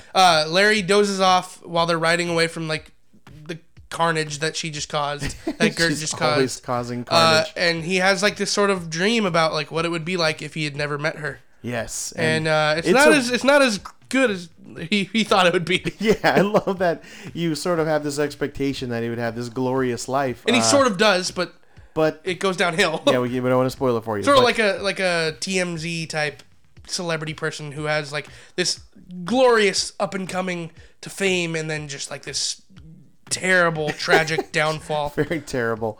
You know what I like that? I mean, there's even a gross moment where All the flies sort look of disgusting. the flies are breastfeeding, and it's Yeah. just like this floppy, Boob. 2-foot long boob that's up and over the baby's head. Yeah. I mean, it's just so many little gags in it that are They hilarious. look like aliens too. I wish. and like all the flies die. I thought that Yeah, was there's freaking like hysterical. 7 million little maggot babies all killing each other. Yeah. That was insane. But I sort of wished this was sooner, right? Like Yeah, like we got this explanation a little bit. Yeah. Like what he actually went through. you would have felt differently for Larry, because I do moving forward about Larry. Yeah. Now you're a little bit more sympathetic. Or Laragon. Laragon is his full name. But he's like the golden child of this like fly family. Of all the and you sort of maggots. realize like what he's gone through to get to the point where he met Gert and Yeah. what it would be like to have not met her. And like the shining beacon of sort of the creme de la creme of where all flies want to live and work is the dung mines. The dung mines. It's the poop cave. Yeah. That's the greatest, and it's grotesque. Wait till you see gross. it. The page, the like splash page of it literally stinks. That would have been great. Have like poop vision here and like Scratch and sniff. smell some doo doo. Some scratch and sniff in the comic book. Oh my god. Scotty Young, do it. I'm telling you. You need some doo doo smell. Or just like poop in like a Tupperware, and then on every comic book that you publish, just smear a little bit on. You know? They get the people from those Harry Potter jelly beans that taste like really yeah. bad. Get them to do the Ready smell box, of every flavor vision. beans. Do it. But it always makes me smile. It always makes me laugh. There's a ton of gags in it. I hate Fairyland. Issue 13. You just never get enough. And there's always this very, very gracious thank you letter at the end from Scotty, and I always read For them. dealing with his vulgar crap that he Right. just wrote down. And explaining some of the madness that goes on in his brain. I never quite often never read the back of comics. There's just no rare. time to. I always read Scotty's. They're short and sweet, and definitely don't miss them. And I hope they put them in when they're collected because they're great little tidbits. They're fantastic. So coming in next at issue number 5, coming in number 5, is from Marvel Comics. It is All New Guardians of the Galaxy issue number 4, and this is written by Jerry Duggan and Who I artist. just met. You just met I him? met him. I talked to him and Phil Noto. They were sitting next to each other. And art by Aaron Cooter. So this has been a surprising title. This is also a bi-weekly title, so Yeah. it's coming at you fast. And so far, no artist jumps, because sometimes in Marvel, when they do bi-weekly, they jump artists. But this has been Aaron Cooter and Jerry Duggan from the beginning. So I really love its style, its look, and its feel. What did you think of all new Guardians of the Galaxy? Well, this is the Guardians that I feel is closest to the movies. Yes, I agree. So it has that feel of camaraderie, but at the same time, like they're pissed off at each other, which is always sort of a family aspect that you sort of need to feel. Yeah. With this kind of group of people, so you got Drax, who's a pacifist now. You got Gamora, who's even more violent than before. You got Star-Lord, who's still sort of Star-Lord, and you got Rocket, who's still sort of Rocket. And Groot, for some reason, is not growing. Yeah, still not growing. So they're on a mission from the Grandmaster Right. to steal this egg from the Collector. And so they've sort of got it, but they got caught. And so now they're sort of dealing with the Collector, and they learn that he's like an elder of the universe or something like that. Yes, and they basically they shoot kill him in the face early on, but Twice. he comes right back to life. They kill him twice, and then he appears like back out of nowhere. I didn't know his powers were at that level, so Well, yeah, that was he kind like of cool. has apparently he has like multiple bodies, and then he like grows bodies, and he can just live forever. In this clone farm, Yeah. which they give a little glimpse of it, right? Horrifying. Yeah. So this is basically, I guess, the middle of the story. Yeah. I would say is maybe so like the Collector's sort of like so if the Collector's stealing from me, or the Grandmaster's stealing from me, and then he sort of like lets him get away. I'm not gonna say why, but he lets him get away. Don't say why. Good. But I love this action sequence with The Rocket in a giant mech. mech, yeah. and this awesome mech. It's very action packed. This entire. I read this quickly, in about 5-10 minutes. This is an easy, fast, fun, action packed read. And you're right, Guardians of the Galaxy in the theme of and feel of the way it is in the films. Yeah. So I loved it. So it's an easy read. Go grab it. We're only on issue number 4, and it's bi-weekly. I don't know if this is going to be a limited series or continued as an ongoing, because bi-weekly, right? But I definitely want to see where this goes as long as they keep this team together, because I'm definitely foreseeing that bi-weekly will mean different artist, different writer possibly. Yeah. But we'll see how it goes. For now, it's fantastic. Go check out all new Guardians of the Galaxy and get all 4. Also check out Bat in the Sun Productions. They're doing stuff with Valiant right now, but they had released a video of Boba Fett versus Star-Lord, and it's a really fun video to watch. Just check it out. It's like, I think it's like a 8-minute video. They do just such Star-Lord professional, well done videos. They're great. Yeah, and they're doing a web series with Valiant on. Nice. I actually Ninjak? saw that. Yeah, Ninjak. I saw their panel at ID10T, and they showed a little sneak peek. Cool. Yeah, it's it's live action. It's real, right? Yeah, It's not- and you got the guy who played the White Ranger from Power Rangers. Power Rangers. Cool. And I think they had a little snippet of Exo Manowar in there. Nice. Like a little snippet. So I'm excited to see that. But yeah, check that out. Boba Fett versus Star-Lord fight. It was fun. Nice. And of the titles, which we've tried them all, of the Guardians of the Galaxy, This is the and best. this is the best. So definitely stick with this one. And coming up next at number 4, what do we got? Number 4 is Shirtless Bear Fighter number 1. This book is wonky. It's by Image, written by Jody Lehup and Sebastian Gerner. Art by Nil Vendrell. This book is just insane. It's basically about a guy who's naked in the woods, who was raised by bears, who loved bears, but something happened, and then he switched sides. Now he fights bears. Yeah, I love that he is very naked early on Very in this naked. issue. They blur his penis out. Thankfully, because it's like a third leg. But There's even a gag too, where these law enforcement people are trying to look for him, and there's the main guys talking to him, sort of Nick Fury type character, Yeah. and the people behind them are like, "Oh my God, what is that?" And they're just amazed by it and kind of grossed out. But yeah. yeah, totally. And he sort of has this strange code, we don't know. He's this sort of weird Black Ops operative or whatever that they just even for have bears. to just for bears, but they have to bribe him with his payment is flapjacks. Flapjacks. And if you call him pancakes, he gets pissed off. Right, and they helicopter them in. There are that many flapjacks, and he flips through them like they're currency. He's and he smells them okay, they're good. yeah, this is top notch stuff. They're dollar bills or something. Yeah. There's so many weird little gags, but ultimately he punches bears in the face and saves the day. Yeah, he fights bears. Yeah, I mean he wrestles them. There's a bear plane. He's got a house made of bear skin. I mean, in this day and age about global warming and animals going extinct, this is not a very Yeah, forget all that. yeah, forget all that. This is just all that. he's gonna fight bears, kill them, and yeah. Because there's a lot of them, and they're running rampant, in the city, they're evil There's villains. mutant bears. Yeah. Yeah. And they talk. There's bears that speak. So it's just, I love that. Just the bad guy It's is just bears. crazy. It's a crazy book. This is Looney Tunes, vulgar Looney Tunes almost. It gives fighting me bears. the feeling of a Grizzly Shark that from Ryan Oh, yeah. Otley.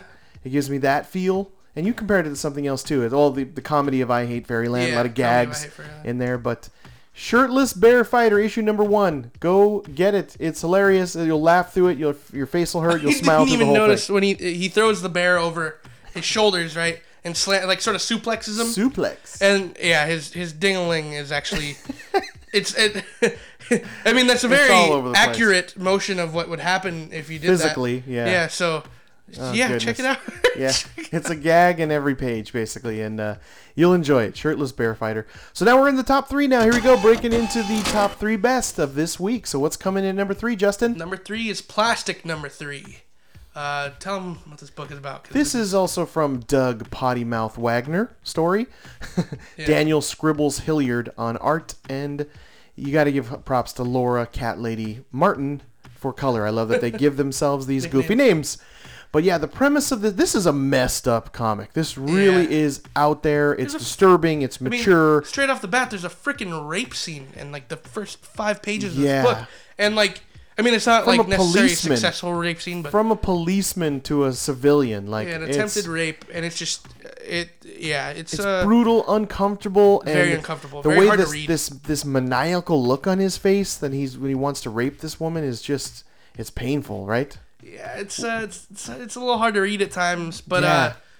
he gets his, Right, because our main character, who is ultimately out to save the day and save his damsel, rubber doll. his rubber damsel in distress from this weird gabagools, Yeah. right? His gabagool family. But in this book, you sort of realize how messed up this guy is. Our main character. Yeah. You learn his name, which I forget. But you learn how psycho this guy is, Yeah. and what lengths he'll sort of go to get what he wants. And then he sort of enlists this girl to help him out. This girl who was Surprisingly, almost she raped. wants to stick around. Yeah, because he sort of saved her, but at the same time, I think she sees through it and notices that he's not mentally there and that he won't hurt her. Yeah, he has a Dexter-like code, right? Yeah, Like, he only really kills people who deserve it. yeah, who are evil. Yeah. So he definitely has that Dexter-like feel to it, and it's very over the top, violent, very bloody, very gory, but a ton of fun, a ton of messed up fun. I think it's also is sort plastic. of. I think down the line, I'm hoping they sort of sort of explain more of his mental state. 'Cause Yeah. he doesn't seem all there, and he seems like he needs, like he should be, taken care of and stuff like that. But I'd like to explore that a little bit deeper and Yeah. see maybe like if he's got some sort of crazy disorder that we'd never heard of or whatnot.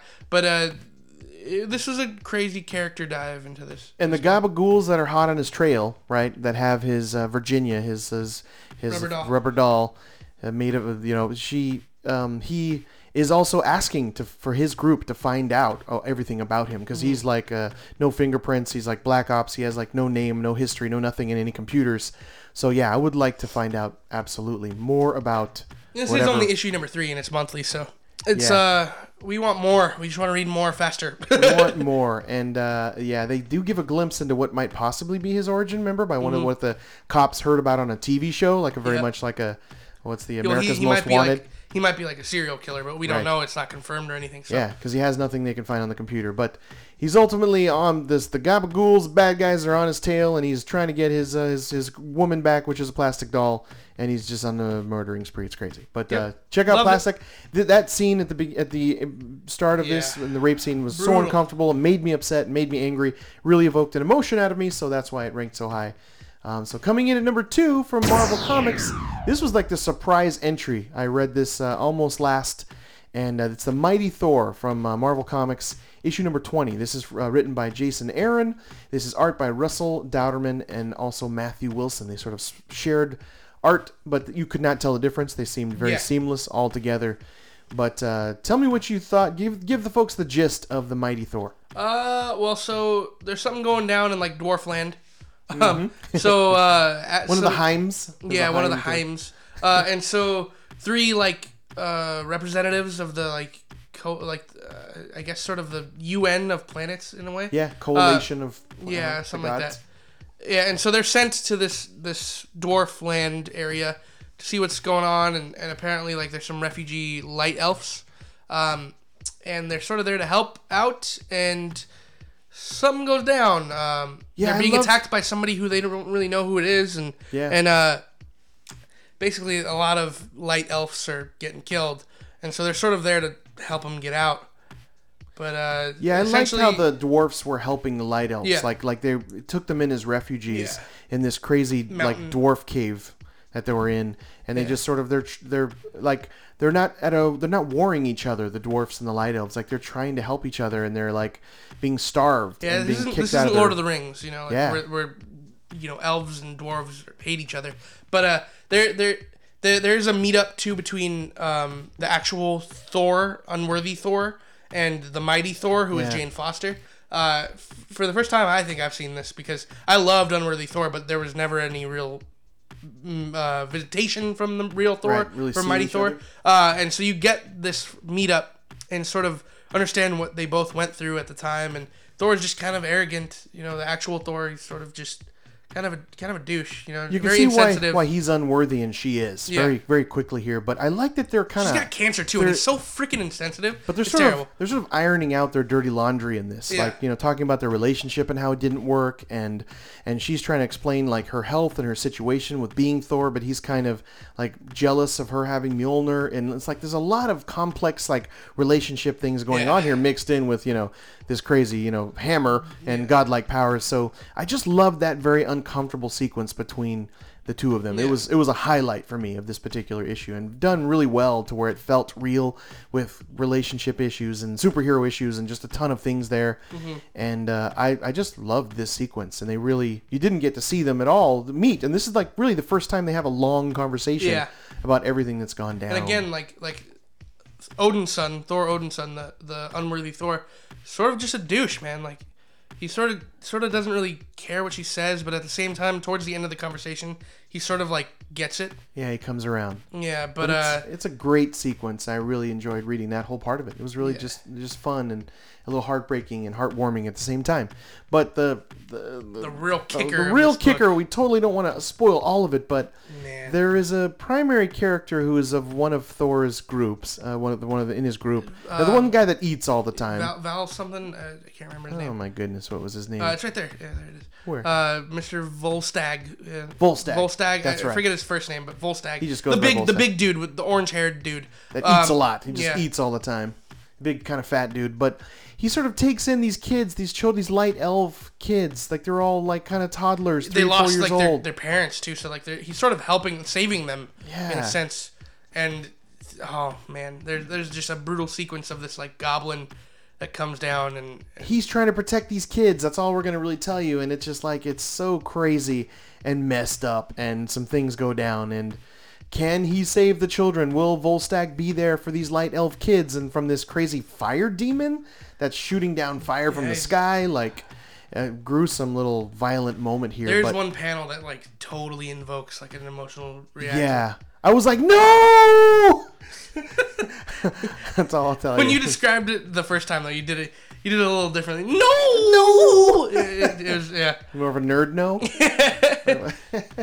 Well, it's we don't want to spoil it, but man, it's a kicker that will make you go dang, and your jaw will drop. And I got to see where this goes, because ultimately there is a new person without. He's on the cover.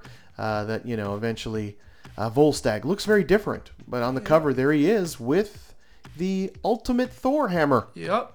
So what happens here? And we got to know. We got to see what happens. You'll learn in this book. Right. And also what happens from here. Like, what's he going to do? Because he's now called... War Thor. War Thor. Say that 5 times fast. Yeah, War Thor. War Thor, War Thor, War Thor, War Thor. It comes out Werther.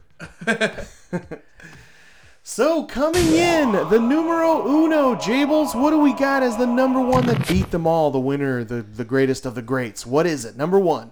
God Country, number 6. Oh, my God. Yes, the finale, and this was our artist winner and our cover artist winner as well, but this is the finale. And what I thought was crazy, too, is like, the number 6 comes out the week I'm going to meet Donny Cates. Yeah, that's cool. Oh, my gosh. It's written by Donny Cates. Art by Jeff Shaw, who also won art pick and cover pick of the week. But this book, man, I explained to Donny Cates, man, as I was talking to him, I was like, dude, I've never. It's very rare for me to get such a strong emotional response. I literally teared up reading this book, and I explained that to him, and he was like, oh man, like I'm so happy you loved it, like real cool guy. But this book, man, just got me in a spot that I haven't been hit since like the issue of Invincible where freaking Oliver dies. Yes. So I had the exact same experience. Remember when I read it and I immediately sent you a message? I was like, tears. Yeah. Because I almost cried during this. And it's really because it's this road to redemption for our main character who is senile, that he is not senile or has dementia when he holds this insane, beautiful sword. What's the sword's name? Valifax. And when he holds that sword, he is this powerful being that is sort of fighting gods and trying to protect his son and his son's wife and their little child, his granddaughter. Yeah.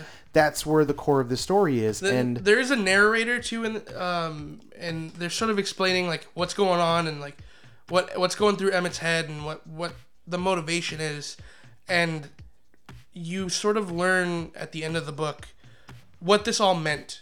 Yes. What this story meant. And I could see, I told you before we started recording, I told you that I could see where people might not be happy with this ending, but I absolutely loved it. Me too. Because it left you in such a realistic sense, you know? Where essentially, I don't want to explain too much of it, where essentially it's like, what are stories to people?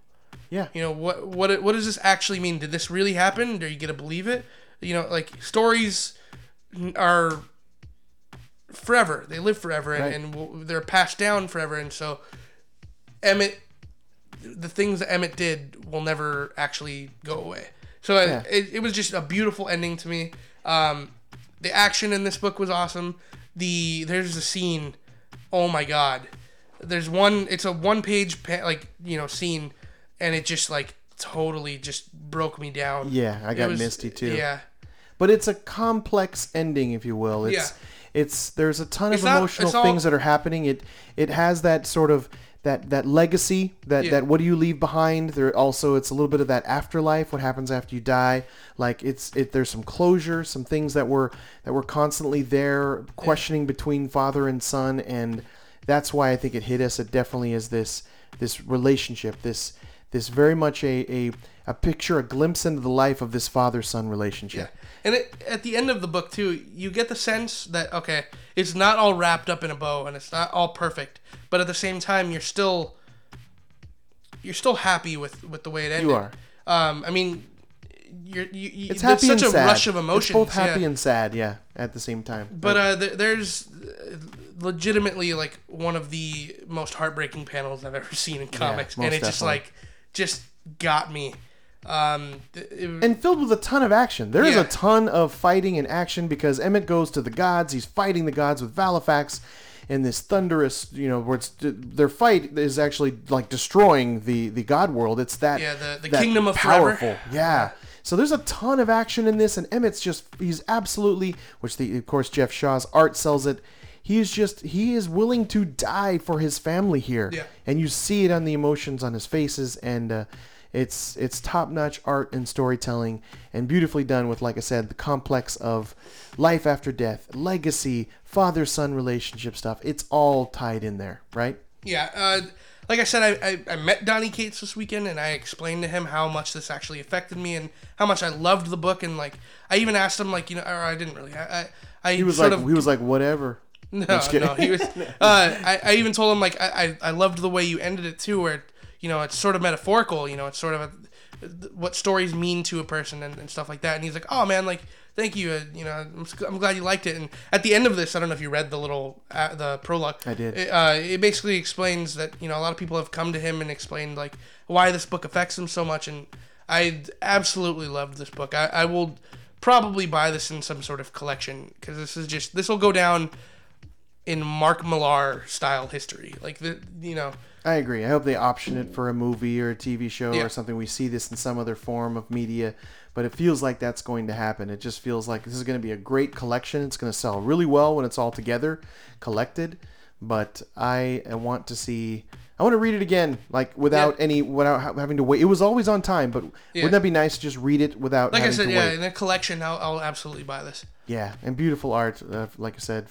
Just gorgeous, gorgeous art. But there it is, folks. That's our number one. That's our show. So, wow. What a great, phenomenal week of comics. I mean, it was just amazing, right? Yeah.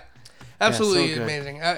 There was never really a low moment for me. All the books I really wanted to make the list made the list. So. Yeah. I mean, we were in sync this week. It was just together in sync, which is beautiful when that happens. But there you go. Those are all of our the greatest picks there for New Comic Book Day, June 21st. Please walk into any local comic book shop near you and buy these titles immediately. Please tell them that Chris and Jables from Sunspots Comics sent you. And if you have any questions, comments, or you'd like a personal comic book recommendation, please call me. Just hit us up directly. Email us both. Chris at Sunspots. Yeah, call me. Chris at Sunspots. Here's my phone number. It's 555. It's 555. It's always 555.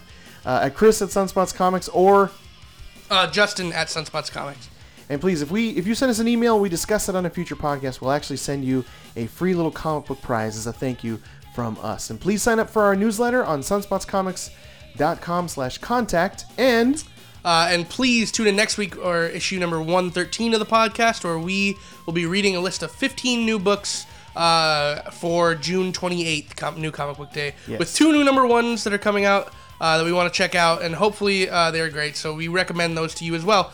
Not too many, maybe only 17, much like half of this week's, which is crazy. And a quick peek into next week for issue number 13, we got Amazing Spider-Man number 29, Batman the Shadow 3 of 6, Defenders number 2, Detective Comics 959, Eleanor and the Egret, great book, Flash 25. My gosh, I can't wait. Flash is every week I look for it. It seems like it comes out every 3 days. Infamous Iron Man, Mother Panic number 8. Namwolf number 3. Yes. Oh my gosh, can't wait for that. I love that. That's just a smidge of what's coming out next week. So please definitely tune in on the podcast and just hit subscribe so you never have to worry or miss an issue right there on iTunes. And if you really, really enjoyed the podcast and you want to give us a little something back, please leave us a 5-star rating on iTunes if you want. I'm not trying to pressure you or anything. But yeah, please leave us a positive 5-star review. We'll actually read it on the podcast. give you a... And we'll give you a little shout-a-rooney. I love when you say shout-a-rooney. And we'll leave you with some wise words from the late, great Adam West.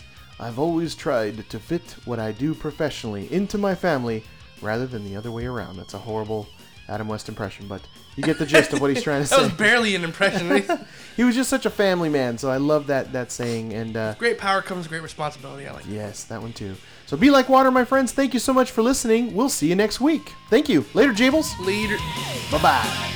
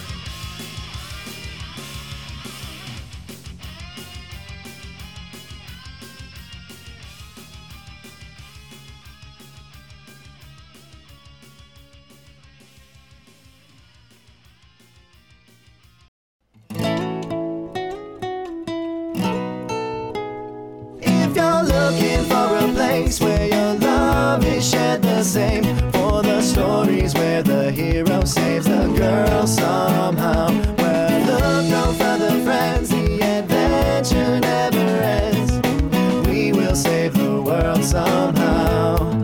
It's Sunspots Comics now. I'm like a foot away from Todd McFarlane with Spawn right now. It's pretty awesome.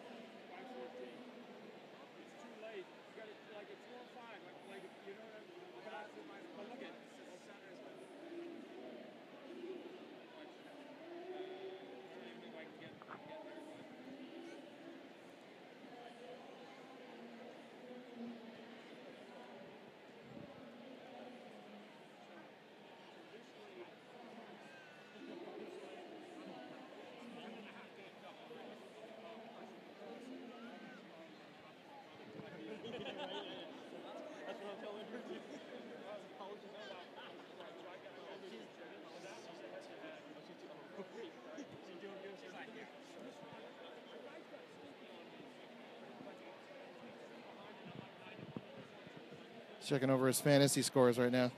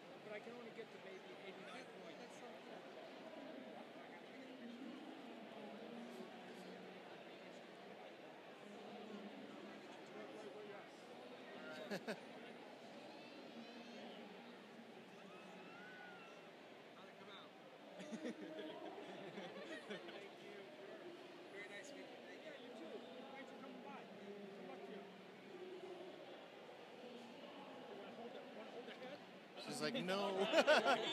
She's not sure. She's like, do I? She's all, do I have to hold it?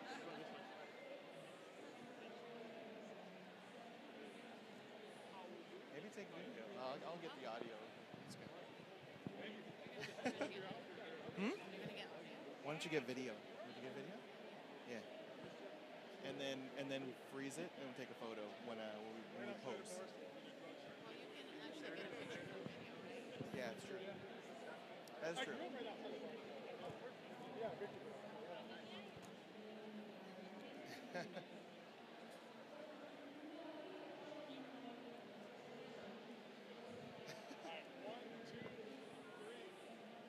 Awesome. Thank you.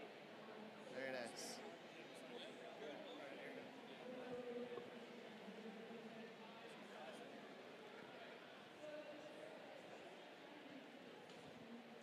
That's a good idea.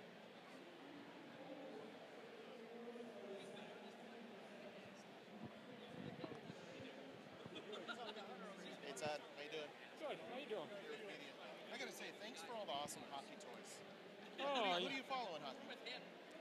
you know, I'm Canadian, so we just follow everybody. But I was a big Oiler fan, and then I was part owner for about 15 years with the Oilers. So Fantastic.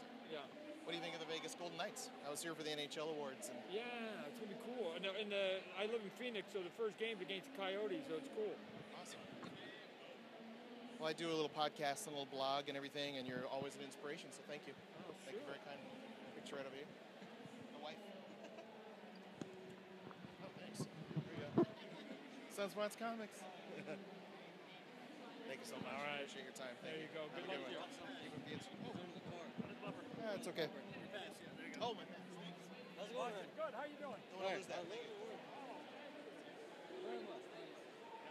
Thanks, Todd. That's cool that he grabbed the mic. Yeah. That's awesome. He grabbed the mic. He didn't say anything, but hey, we grabbed the mic. That was cool. Me and Todd McFarlane. Woohoo! He didn't sign my media pass. I know, that's... And we didn't have to pay to get in line. That was very cool. Just impromptu. It's not going to happen the rest of the weekend, so that was great. Man. Thank you for filming that, babe. That was awesome. I feel bad. My cousins are waiting. Let's go.